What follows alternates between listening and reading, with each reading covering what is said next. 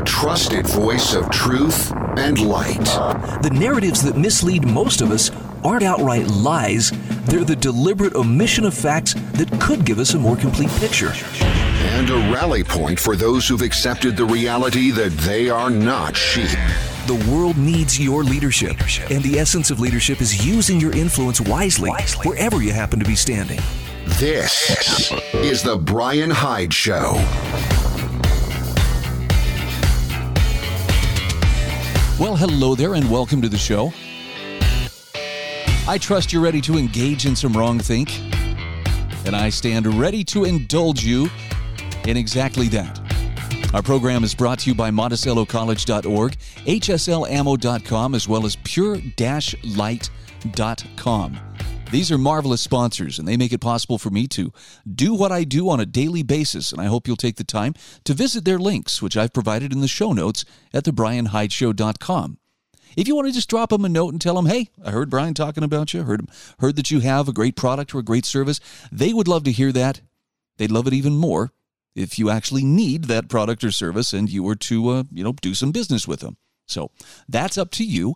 Anyhow, welcome to the show. Got a lot of great stuff to cover today. Things that will cause you to think, though not necessarily agree with me or the various authors and commentators that I will share with you on this program.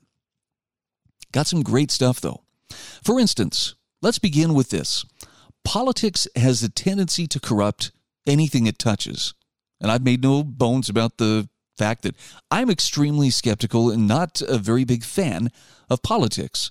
And it's for that reason. It seems that people who are very decent, productive, kind, and thoughtful individuals in their day-to-day lives, when you bring politics into the conversation, for some of them, it causes them to transform into this one-dimensional caricature of themselves.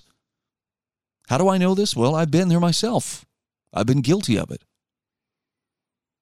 So understanding that it tends to corrupt whatever it touches, I'm not going to pretend that that's off limits for me, though. I mean, it can affect any well-intentioned person, including you or me, especially if we are considering running for office. Now, I love Jordan B. Peterson. I think he has a message for our time. One of the questions he asks when it comes to politics is, what makes you think you won't be a tyrant if you were given the power? This is from an article from RT News. I saw this published earlier today on LouRockwell.com. And it says, a well-intentioned person who wants to change an unjust political system should keep in mind that it would be his or her personal responsibility not to be corrupted in the process. Provocative thinker Jordan Peterson told RT. The Canadian intellectual, whose ideas made him an icon for conservatives and a villain for liberals, spoke to RT's Going Underground program about his latest self-help book, Beyond Order, 12 More Rules for Life. By the way, one of those rules is to abandon ideology, which he stressed is especially important for people going into politics.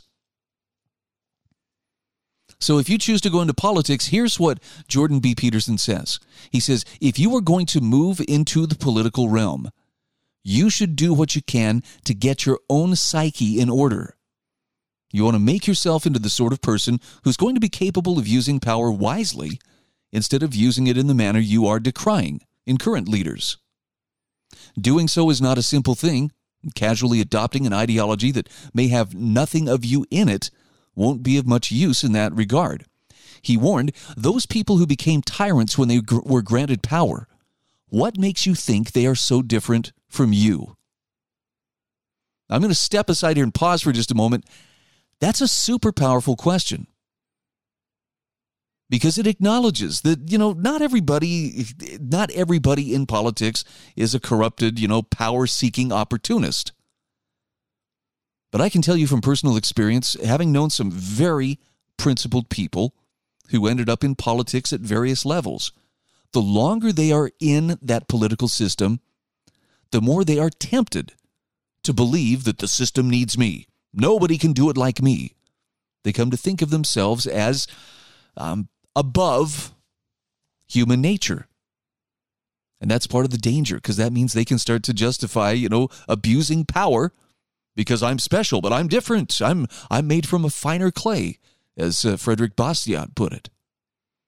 Now, the article says Peterson is a strong advocate of people doing things to improve their personal lives before they take on big causes, and he's a critic of revolutionary movements. He also opposes generalizations and reductionist views that boil down life's complexity to phenomena like class struggle or corruption of the elites. Some of his critics point out that such a stance is very convenient for those who want to protect a deeply flawed status quo from public pressure, and thus it serves those in power. Program host Afshin Rattansi challenged some of Peterson's beliefs, particularly his view of art being detached from the political sphere. He responded by saying that genuine art, by definition, transcends politics. He said, if an artist is genuinely possessed by the creative spirit, they cannot put what they are doing into words, not explicitly. They can't render it into a philosophy or an ideology. That's propaganda in my estimation. He explained there's certainly a revolutionary aspect to art, and it's easy to confuse it with revolutionary politics. But he says the two are not in the same category as far as I'm concerned. Now, the article also points out here that Picasso was an outspoken communist, for example, but that's not what people remember him for. Jordan Peterson says the feelings that Picasso expressed in the painting Guernica, which he made in response to the Franco government's bombing of a Basque town, can be empathized by a victim of any war, regardless of its political aspects.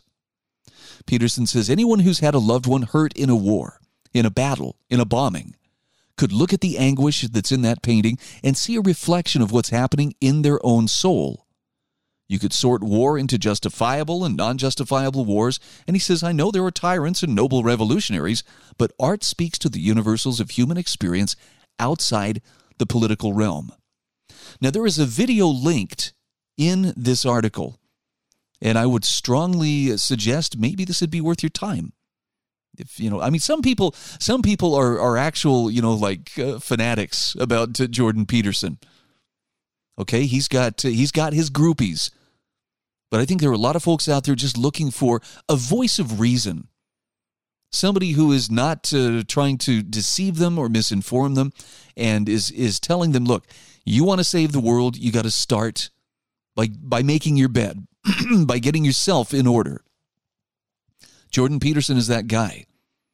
And the fact that that's considered a controversial message is more of an indictment of how our culture is in decline than it is of Jordan Peterson being some, wild-eyed radical out there sowing discord instead of, getting with the system and going along with it. So check it out. It's in the show notes at thebrianhydeshow.com. Again, this is the article from RT. What makes you think you won't be a tyrant? By the way, one of the most important distinctions that we can make is the one between reform and freedom. I see a lot of people get involved politically, and because they want to reform things. I want to fix things. I'm going to work within the party, and I'm going to make things happen. And it's not just the Dems and Republicans. I see this in virtually any political party. If we can just reform this, if we can get the right people in office, we can get these reforms in place, and we can bring back, whatever it is. I've got a great article here from Jacob Hornberger that spells out the difference between reform and freedom and makes the case for freedom, as opposed to a more comfortable version of serfdom, which is actually what reform tends to enable. Jacob Hornberger says, when new libertarians join the libertarian movement, they are inevitably hit with a fork in the road, one that all of us libertarians have confronted after discovering libertarianism. That fork is this: should I become a libertarian reformer, or should I become an advocate of liberty? Now, no matter how much the reform crowd might protest, reform is not freedom. That's because reform leave infringements on liberty intact and instead simply try to modify them. Freedom, on the other hand, necessarily involves the dismantling of infringements on liberty, not their reform. As each infringement is dismantled, the individual experiences the exhilaration of being a bit more free and ardently desires to dismantle the next one. The process continues until all infringements on liberty have been dismantled, in which case people experience what it's like to live the lives of free men and women. But he says, if all that we libertarians accomplish is reform of the welfare warfare state of way of life under which we live, well, then he says, we will at best have improved our lives as serfs, but we will not have achieved our freedom. Now, I don't know if that strikes you as, hey, he's not being very fair, or this is uncomfortable. If it's uncomfortable, that's okay. I want you to power through it and endure. You don't have to accept his idea, but I think it's worth considering. We're going to come back to it just the other side of our break. Please stay with us.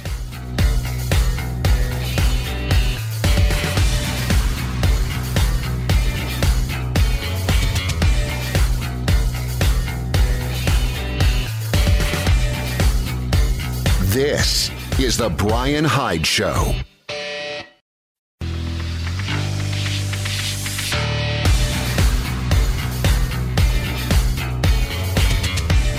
This is The Brian Hyde Show. Once again, welcome back to the show. And once again, thanks for engaging in some wrong think. If this is your first time, I understand it can be a little bit uncomfortable. It is for all of us the first time that we kind of stick our necks out. Sometimes we bump into the limits of our mental universe, but I thank you for enduring, for at least giving it a chance. I want to come back here to this article by Jacob Hornberger, Reform versus Freedom. And I think he's making a very essential distinction here. I know a lot of good people who want to get involved at some level, and I don't care what political party you want to get involved in. A lot of people join a particular political movement under the guise of we've got to reform whatever it is that's going on. But he says if you're just going to reform, essentially what you're going to do is improve your life as a serf, but you will not achieve your freedom.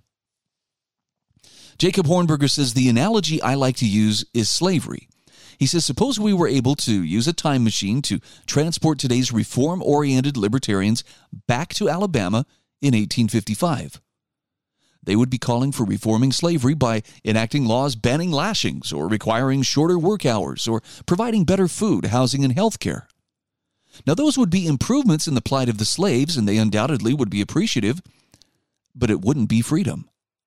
Freedom would require the dismantling, not the reform of the structure of slavery. See, when he gets into talking about structure, now you know you're dealing with something of substance.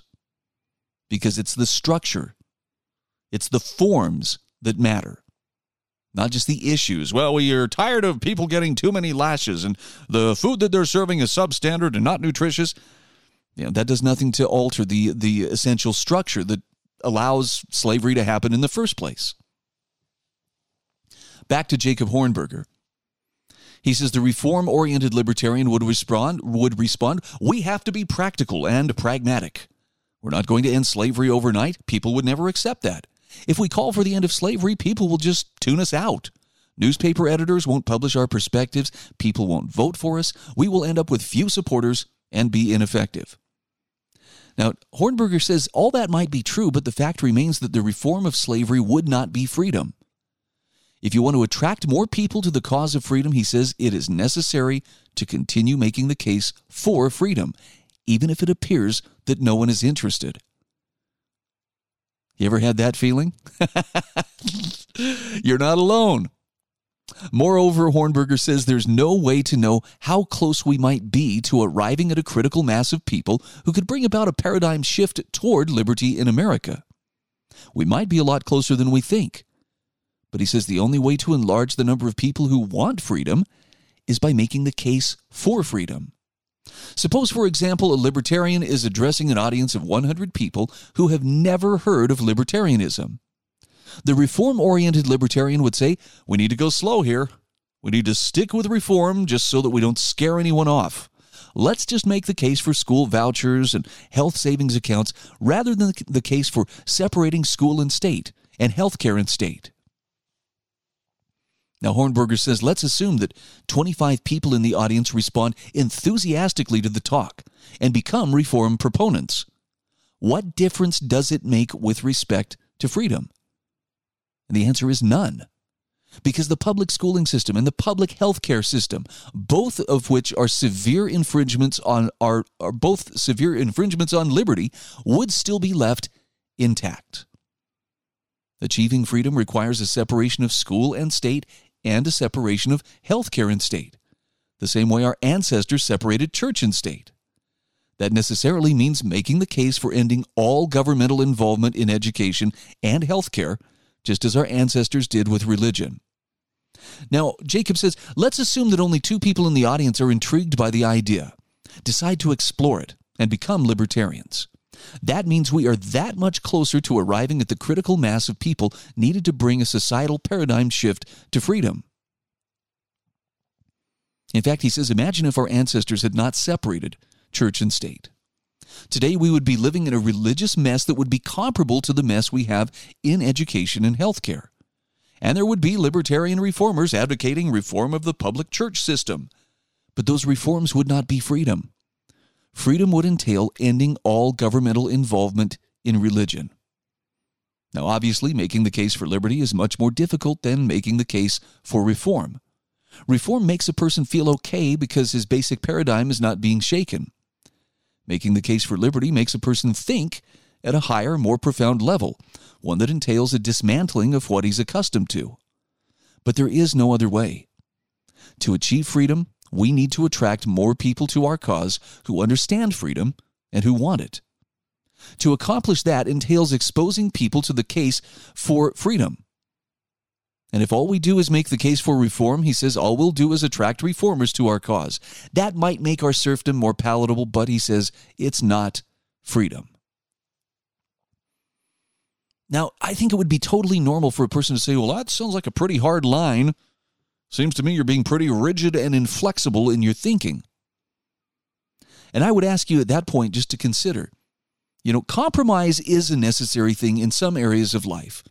And there are places where compromise is absolutely appropriate. It's not a big deal. It's just part of how we have to do things. What do we want for dinner? I'm sorry, but that question is answered usually through a process of compromise. Sometimes it's, what does mom and dad feel like fixing? Or are we going to go the easy route? Are we going to go out and order pizza? Whatever it may be. But people put in their input. I don't like, this kind of food. You don't like that kind of food. Let's compromise and get this kind.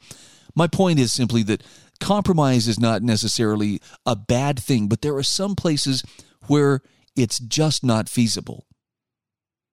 In the case of your natural inalienable rights, which government is called into existence to protect and to guarantee, you can't compromise. That's like being a tiny bit pregnant. You either are or you aren't. Government is either operating in the interest of protecting your rights or it's not.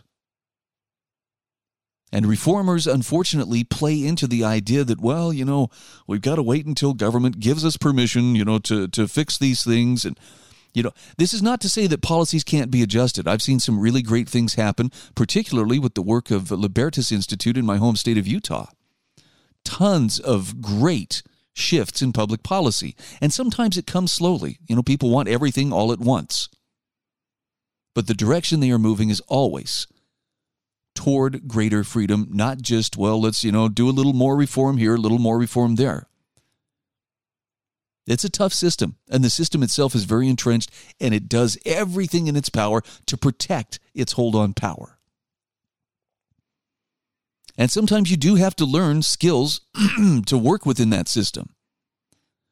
I can think, sadly, of a few examples of, well-intentioned friends and commentators who've stepped up and just gone on the attack against lawmakers. And it may feel like they're justified because sometimes lawmakers are doing things that are horribly wrong. But when you come at them with this, guerrilla-type domination attitude, you don't help your cause. You hurt your cause.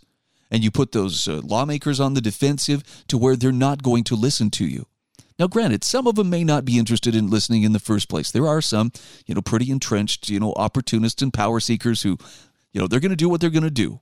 They answer to different interests than the people who elected them. But there are those who are very serious about doing a good job of representing the people who elected them. They actually hold it as a sacred trust. And if you want to reach them, you're going to have to approach them as something other than an enemy that needs to be vanquished. You almost have to approach them as if they were a prize to be won. And that can be pretty tough, especially where emotions are involved and power's involved and taxation and other things. I realize this sounds counterintuitive, right? Because politics is all about using the language of war, you know? We have more options sometimes than we let ourselves think about. I'll have a link to Hornberger's article in the show notes at thebrianhydeshow.com. We'll be back in just a moment. This is The Brian Hyde Show.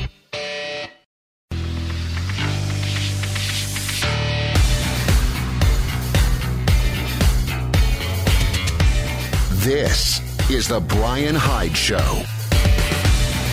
All right, welcome back to the show. So a few years ago, I had a coworker who, well, he was really well informed on things like cryptocurrency. And I learned as much as I could from this guy. And in fact, I even dabbled in it a little bit. I think I put about $250 into a new crypto release, and I got nothing. So, he's offered to refund me the $250. Haven't taken him up on it yet, but let's just say my first foray into cryptocurrency didn't go so well. Having said that, I'm sitting back and watching in awe as cryptocurrency is finding its place and finding acceptance among so-called polite society. And when I saw this article from John Miltimore from the Foundation for Economic Education, Trevor Lawrence, football star, I think he was a first-round NFL draft pick, is taking his entire signing bonus in cryptocurrencies. And John Miltimore explains why he would do that. He says Trevor Lawrence just lit another fire under cryptocurrencies. The former Clemson University standout quarterback, who's expected to be nabbed with the first overall pick by the Jacksonville Jaguars tonight, during the NFL draft in Cleveland, announced earlier this week he was diving into the cryptocurrencies craze. Sports Illustrated reported Lawrence's signing bonus will come in cryptocurrency, which will be deposited into his Blockfolio account in a variety of crypto coins, such as Bitcoin, Ethereum, and Doge. I hope I'm saying that right. Just how much cash are we talking about? Well, John Miltimore says, according to USA Today, Lawrence's signing bonus is expected to be in the ballpark of $22.5 million. All right, that's not exactly chump change. The announcement was part of a multi-year endorsement agreement Lawrence reached with the cryptocurrency investment app Blockfolio. Now, John Miltimore says it's not hard to figure out why Lawrence is opting for the crypto route. In May 2019, Panthers offensive tackle and Bitcoin trailblazer Russell Okung famously issued a blunt request to be paid in Bitcoin, a decentralized currency not subject to regulation by banks or the federal government. Okung's decision made him one of the highest-paid players in the NFL, the result of Bitcoin's meteoric rise. When Okung made his demand, Bitcoin was trading at about $8,000. Today, the price is around $55,000. Now, the decision is by no means a slam dunk. Some economists have warned that cryptos are simply a bubble waiting to pop, arguing they have no intrinsic value. Paul Krugman famously said in 2015, when Bitcoin was trading for roughly $300, Bitcoin really looks like it really is a bubble in multiple senses. Certainly, there's not a reason to hold that currency. As John Miltimore points out, a lot has changed since Krugman's infamous and horrible prediction. And not just the price of Bitcoin, which is up about 18,500%. Hedge funds have piled on, including investment guru Cathie Wood, CEO of ARK Invest. Corporations are also getting in on the action, including Tesla, which now accepts Bitcoin as payment, and recently reported a $100 million profit after selling a portion of its Bitcoin stake. But it's not just major corporations like Tesla accepting cryptos. As Fees Carey McDonald has explained, don't be surprised if your local Chinese restaurant or steakhouse is now accepting Bitcoin Cash. In fact, surveys show that more than a third of small and medium-sized businesses in the U.S. accept cryptos as payment for goods and services. So Lawrence's announcement, which was followed by Ethereum hitting an all-time high of $2,650, is just the latest example of a larger story, and that is that cryptocurrencies have gone mainstream. So why are they going bonkers? Well, John Miltimore writes, there's no question that cryptocurrencies are exploding, but the question is why? And the answer isn't hard to find. Confidence in fiat money generally, and the US dollar specifically, is waning. And no wonder. To stimulate the economy and fund voracious government spending, the Federal Reserve has been printing money at a frightening clip. Its balance sheet tipped $7 trillion in 2020. And all indications are they're not done yet. This unprecedented pumping has sparked inflation fears.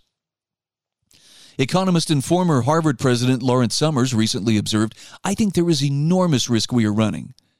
He says, I think there's a real possibility that within the year, we are going to be dealing with the most serious, incipient inflation problem we have faced in the last 40 years. Now, Miltimore says the explosion of cryptocurrencies, the market recently broke the $2 trillion mark, is a sign that markets are hedging against inflation. It's a sign that many fear the government is pushing the dollar to its breaking point. And he says many will understandably find this frustrating, but it's also predictable. In his famous work, The Denationalization of Money, economist F.A. Hayek noted that one of the primary lessons of human history from ancient Rome to the 20th century is that governments debase currencies. Now, Hayek argued governments simply can't help themselves.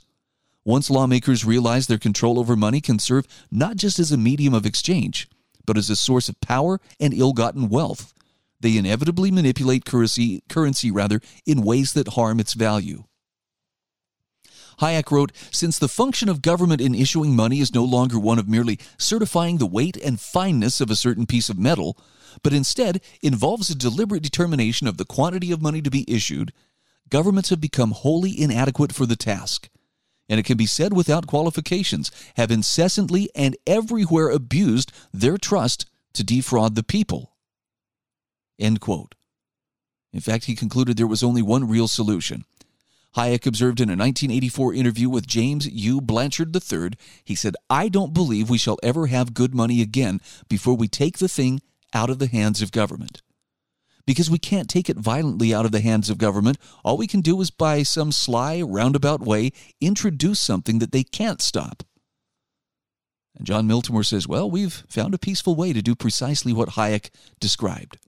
And people like Russell Okung, Trevor Lawrence, and countless others are smart enough to take advantage of it. Now, I'm talking to a lot of just common folks who are very much starting to pay attention to cryptocurrencies. And as with most things, it's new, so, there's a learning curve, and people are nervous, myself included. We all want to make sure we're making the right choices, and nobody wants to make a mistake, right? You don't want to be that chump who invested $250 and came up empty-handed. Oh, wait, that's me. Okay, no, even so, I understood the risks. I went into it with the idea that, look, I'm going to put in money that I would be okay with walking away from, which is pretty much what I've done. But just because I had that one bad experience doesn't mean, therefore, there's nothing legitimate to it. Obviously, there is. Now I'm just kind of weighing, okay, how do I get back into the game? Anyway, there's a great link here to John Miltimore's article. You'll find it in the show notes at thebrianhydeshow.com. Shifting gears. If I were to say there's an awful lot of ignorance in the world, I'm really not trying to be arrogant. In fact, I'm trying to be realistic, and that requires admitting that I'm not immune to that ignorance as well. Well, as witnessed by, my knowledge of cryptocurrency. But as to the question of what should we be doing about the ignorance in the world, got a great article here from Joachim Book. This is from the American Institute for Economic Research, The Ignorant World and What to Do About It. Man, he's got some great ideas. He says, a specter is haunting the Western world, the specter of a grossly mistaken understanding of the world. Listen to the examples he gives. British kids have nightmares about the climate. Half of French respondents think it's likely that climate change will cause the extinction of the human race. American teachers coddle students who have panic attacks when wildfires rage somewhere on the planet. Eco-anxiety has clearly gripped the Western world, but he says what's worse is that most people have a dismal outlook on all of humanity's progress, not just climate change. Now, his point here is because slow changes don't get noticed, and because humans use mental shortcuts to understand the world, we end up with a grossly misinformed view of what is. The late Hans Rosling, the Swedish professor of international health that most of us know as the excited man on YouTube, the one who explains the progress of the world with bubbles and giant blocks, dedicated his life to dispelling these misperceptions. The Gapminder Foundation now carries on his legacy, writes, "Our ignorance surveys have shown that the general public is misguided about many basic global facts. Reliable global statistics exist for nearly every aspect of global development. But these numbers are not transformed into popular understanding because using and teaching statistics is still too difficult." End quote. My wife's a math teacher, and she's a really good one. But I remember only one class that she took during her higher education that really caused her grief. Like, she would come home and say, "I really hate this class. I don't understand this. I am so sick of this class." That class was statistics. So I get what they're saying here. We got to take a quick break. We're going to come back in just a moment. We'll continue Joachim Book's article, The Ignorant World and What to Do About It. Also have a great piece from Kurt Mercadante. He was my guest earlier this week. He's got a great take on being free in an unfree world. I think you're going to like it. Stick around. We'll be back right after these messages.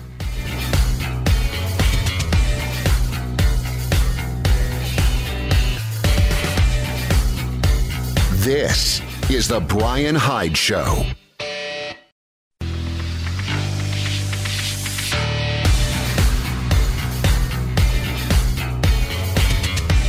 This is The Brian Hyde Show. Welcome back to the show. Listen, if you have a minute, please go to my website, thebrianhydeshow.com. In fact, if you want to go to today's show notes, these are the show notes for April 29th. You'll find a place down at the bottom where you can actually click on my sponsor links. You can go and visit these sponsors, tell them thank you for making it possible for me to do what I do. Also, you can subscribe to the podcast, and I'm just going to throw this out there as a possibility. If you find value in the information and the content that I share with you, I would ask you to consider becoming a regular supporter. Now, I'm not talking I'm talking about a huge commitment here. You could do it for as little as $1 a month. You could do it for $5 or $10 a month. That is entirely up to you. But I appreciate each and every person who digs into their own pocket and very generously donates to help support what I do. I'm not exaggerating when I tell you I feel a sense of calling to speak the truth as I best understand it, to do it in a way that can help open minds and open hearts to the possibility that maybe there's more that we're not being told by some of the more mainstream sources, and maybe you and I just have a little more power to change the world in very positive ways than we're being led to believe. Okay, that said, let's get back to Joachim Book's article, The Ignorant World and What to Do About It. He says Gapminder, the Gapminder Foundation, routinely asks 12 questions, sometimes with a 13th question on global temperatures, which most people tend to get right. But they ask these questions about basic, uncontroversial changes in global development, multiple choice questions on things like demographic change, how many girls in poor countries finish primary school, and what's happened to extreme poverty in the last 20 years. Now, the results of these questions are terrible, but it's not a question of ignorance. If people genuinely didn't know, by chance alone, they'd pick the right answer at least a third of the time. This is the chimpanzee threshold. Instead, the average human gets 2.2 answers right. That's out of 12 or 13 answers. The results for some questions like global life expectancy, 50, 60, or 70 years, ought to scare us more than any dismal vision of climate change. Having more than doubled since 1900, the global improvements in the last 40 years seem to have passed most smart people by. Of students and faculty at top universities, do you realize less than 1 in 5 managed to get this right? Even Nobel laureates underperformed the chimps. The worst performing groups were Swedish trade unionists, only 10% got the answer right. Norwegian teachers, 7% correct. In one memorable lecture, Rosling animatedly exclaimed, "What in the world are you teaching the kids?" And he says, and Joachim Buch says, in that line lies much of the problem for our continued misinformation about the world. Media coverage inundates us with a constant flow of catastrophes from one part of the world or the other, while overlooking the great non-events of the world. When super cyclones kill 128 people instead of the hundreds of thousands they used to or would have, we don't even hear about them. When hundreds of thousands of people are lifted out of extreme poverty a day, every day, well, that's no longer newsworthy. The result is, Gapminder notes, that people end up carrying around a sack of outdated facts that you got in school, including knowledge that was often outdated when acquired in school. Counteracting that requires information and an updated framework for thinking about the world, to embrace the notion that things gradually get better, not worse, as we solve more problems, invent better things, and bring more people into the global marketplace. The return of such an optimist mentality requires nothing more than accepting that facts are better than myths, especially for understanding the world. And here, Joachim Buch puts his foot down and says, look, thou shalt not misinform. To say the world is getting better is not to be complacent about its problems. It's not to be Pollyanna-ish about the future or believe that from here the only way is up. It's to say that on net and over time, the world gets better. It's to say that progress is hard-earned, that it's a gradual process with deep structural and historical roots. That the small heavens we create in our own lives contribute to make the entire world slightly less bad than it was yesterday. I work for you doing what I'm good at, you work for me doing what you're good at, and inventors and entrepreneurs halfway around the world figure out ways to do things that make both of our lives better. Now, he also poses the question, what's the point of studying when the world is collapsing around us? That's a point many school children have raised, Greta Thunberg perhaps most prominently. The world is heading for an urgent climate disaster. Why should they study for a future they won't have? But he says one reason would be to learn that the world isn't collapsing. Things are getting better, even though the pandemic coverage and climate change alarmism seem to suggest otherwise. Disasters are quick and sudden. Progress is slow and hard-won. We live longer, healthier, safer, better, and more fulfilling lives with better access to almost anything you can imagine. So far, he says, human ingenuity has outpaced anything that a hostile planet can throw at us or a declinist mentality has conjured up. So it's a counterintuitive notion and a difficult thing to wrap your head around, but the world can be both better and still be bad in many respects. But Joachim Buch says we do nobody any favors, least of all our children, by exaggerating one while forgetting how far we've become. I think there's a lot of truth to this, and a lot of it comes down to awareness and the willingness to see how and where we're focusing our attention. Which brings me to the final commentary I want to share with you. This is from Kurt Mercadante. He published this on his blog. I have a link, by the way, in the show notes, and I would encourage you, if you haven't subscribed or if you haven't visited his blog, you really should do so. Kurt's got a great message. The message here is free in an unfree world, and he starts with a quote from Albert Camus. The only way to deal with an unfree world is to become so absolutely free that your very existence is an act of rebellion. I've loved that quote for a long time. I didn't realize it was Albert Camus who said that. Kurt Mercadante says that quote is one which I try to live up to as much as possible, especially given the wave of authoritarianism that has swept the country and much of the globe during the last year.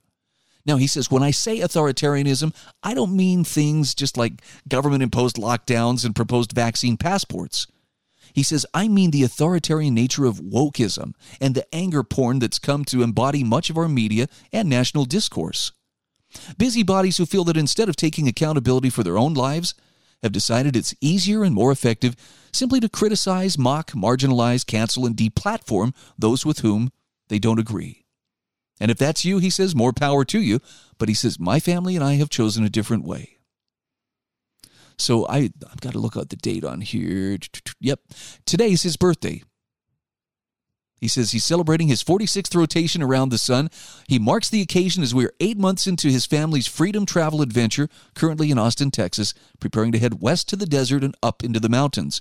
He says it would be easy for me to focus on the noise of an angry society, for me to feel that all is doomed, to join in the anger and anxiety and judgment of those with whom I disagree, to get worked up over the health habits or lack thereof of my fellow Americans during a pandemic. But Kurt Mercadante says, I, along with my family, have chosen a different way. He says, it's been a little more than 3 years since I closed my 7-figure PR and ad agency overnight and began building a life of freedom and fulfillment. Now, he says, at 46 years old, I'm in the best shape of my life, more prosperous than ever, with stronger relationships than I've ever had with my wife and kids. He says, during the past year, we've refused to have a lockdown mentality, choosing love over fear and freedom over conformity. Whereas a short 4 years ago, he says, I was 60 pounds heavier and subject to horrible anxiety attacks. Today, I'm stress-free, pain-free, and inflammation-free. Kurt says, for a long time, I've had this nagging feeling that I'm meant to save the world. And he says, trust me, during the past year, that feeling has become strong. But he says, what I've realized, however, is the best thing I can do to save the world is to be the best me that I can be. The best husband, the best father, the best coach and consultant, the best author and writer, the best trainer to the companies who hire me. I can continue to provide an example of freedom in an unfree world. I love that philosophy. Now, he says some people will see that as an act of rebellion. Some will continue to claim that because we homeschool or because we travel during a pandemic or because we refuse to watch the news or join a political tribe or conform to the norms, that we are selfish. And Kurt's answer is, so be it. For them, our lives are an act of rebellion.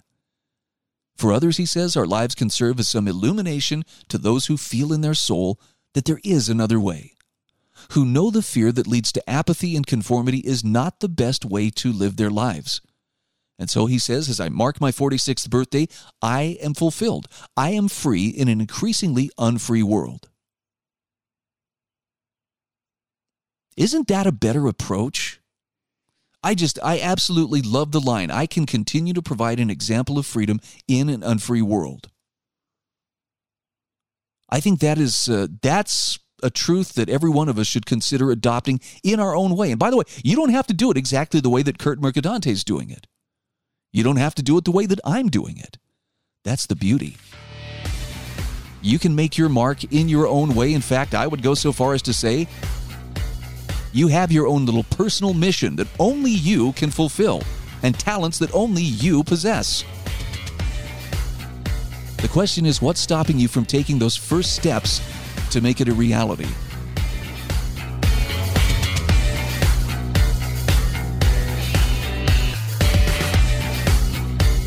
This is The Brian Hyde Show.